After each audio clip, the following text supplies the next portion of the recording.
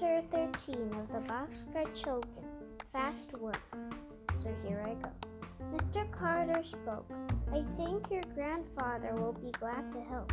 I can go to Greenfield and tell him the whole story. He looked at his watch and got up quickly. Goodbye, children, and the best of luck. In 1 minute he was gone.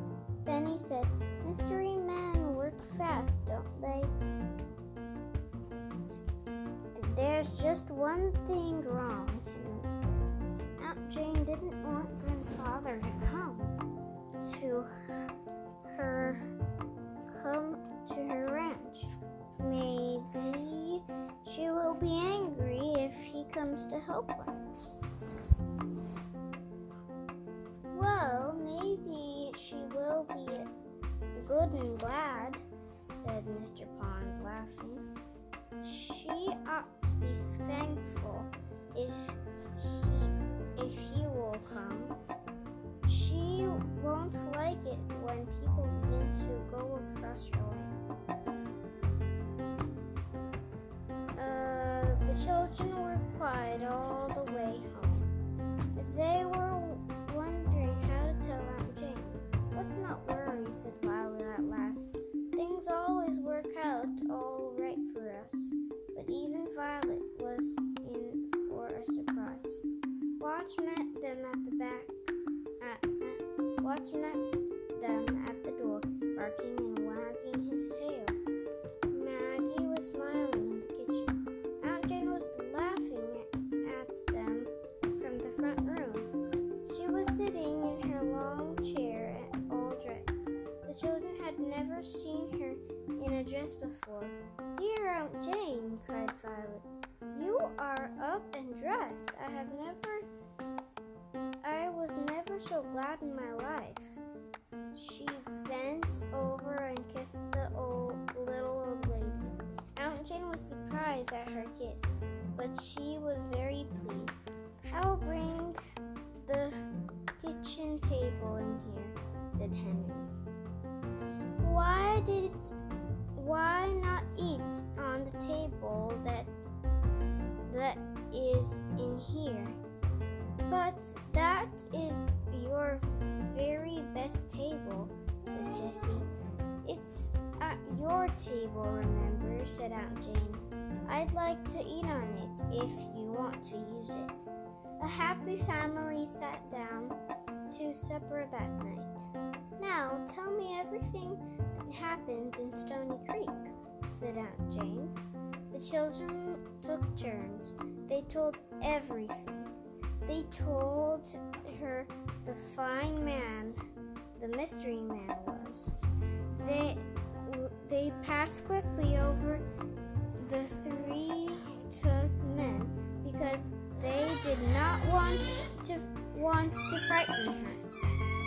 They caught them anyway, said Benny. So no more trouble from them. At last, everything had been told except one thing, Grandfather. About these strangers, said Benny. Mr. Carter says this place won't be quiet anymore. Everyone will come to see uranium, and maybe some will take away rocks, Aunt Jane nodded. What does he think we ought to do? He says we can't take care of it ourselves, began Henry. We must have help from some man who can do things in a big way and who has money to have a mine dug. Aunt Jane said slowly, I know one man who can do it, my brother James. For a minute, the children could not speak. Then Jessie cried, Oh, he could, Aunt Jane. And now I wonder if he would, said Aunt Jane, after the way I've treated him. I'm sure he would, said Jessie excitedly. Well, I hope so, said her aunt. I could never stand hundreds of people running all over my ranch. your ranch. I'll send your grandfather a night letter. If you will write a night letter, said Henry, I'll take it to Tom Young's house and have him send it tonight. You care a lot of your grandfather, don't you? Asked the old lady with a sharp look. And we care a lot of you too, said Henry. Get me some paper at once, Henry, said Aunt Jane, before I change my mind. The children were very quiet while their aunt wrote a night letter. They were afraid every minute that she would change her mind. Listen to this, she said at last. Will you take over all business of the uranium fields, now owned by your grandchildren? For once, I am glad to have you for a boss. The children and watched and loved Jane. Perfect, said Henry. Next morning after breakfast, a telegram came for Aunt Jane. She read it aloud. I shall be glad to take over this business. You do not have to see me. Decide how much land you want to keep for yourself, and we will build a fence around it. I will send a guard for the house. James Alden. A guard for this house? Cried Benny. Isn't this exciting? Jessie called. Look, here's the car already. The car was full of telephone men. One of them asked Aunt Jane very politely where she wanted the telephones. Telephones? Asked Benny. Are you going to put in 2? We have to put in 4, he said. I guess you folks don't know what you are in for. No, I guess we don't, said Henry. I think I had better go to town and telephone grandfather now. I may not have a chance letter. Henry left with a watch. How wonderful it was to talk with grandfather. Now listen carefully, Mr. Alden said. Your aunt's ranch must always be kept a pleasant place for her to live. So when you have time, let her decide where the fence should go. Then she could always do anything she wanted with the ranch itself. Do you understand? I think so.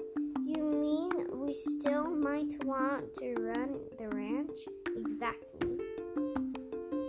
Henry noticed that his grandfather still called the ranch hers. He also knew that he must get right at the fence. That when his grandfather said, when you have time, he meant right away. Henry went back to the ranch and told his aunt what Mr. Alden had said. Grandfather wants us to divide where that fence shall go. I know already, said the little lady. There is a plan on the ranch. I have marked where I want the fence to go. Aunt Jane listened. Here comes another car, she said. Poor Aunt Jane, said Jessie. You'll never get any rest. That's grandfather for you, said Benny. The men were sent by Mr. Alden to put up the fence. Henry was glad that his aunt had a plan ready in time. Jessie asked, Do you want Henry to carry you to bed, Aunt Jane? No, I want him to help me to the kitchen window so I can see the cars drive up. I want to see everything. Henry took her to a big easy chair by the kitchen window. Doesn't grandfather work fast? Asked Jessie. He always did, said her aunt. Once he worked too fast for me, but not now. Here comes another car. I just can't believe it, said Violet. We'll never get any work done. Bunny came in to tell the news. His face was red with excitement. "The guards are here!" he shouted. "They will stop people from knocking on our door all the time and asking us about the uranium. They say we will get tired of it, but I wouldn't. Would you, Aunt Jane?" "I'm not tired of it yet," said Aunt Jane. So that was chapter 13. Bye guys, see you later, see you later. Bye guys.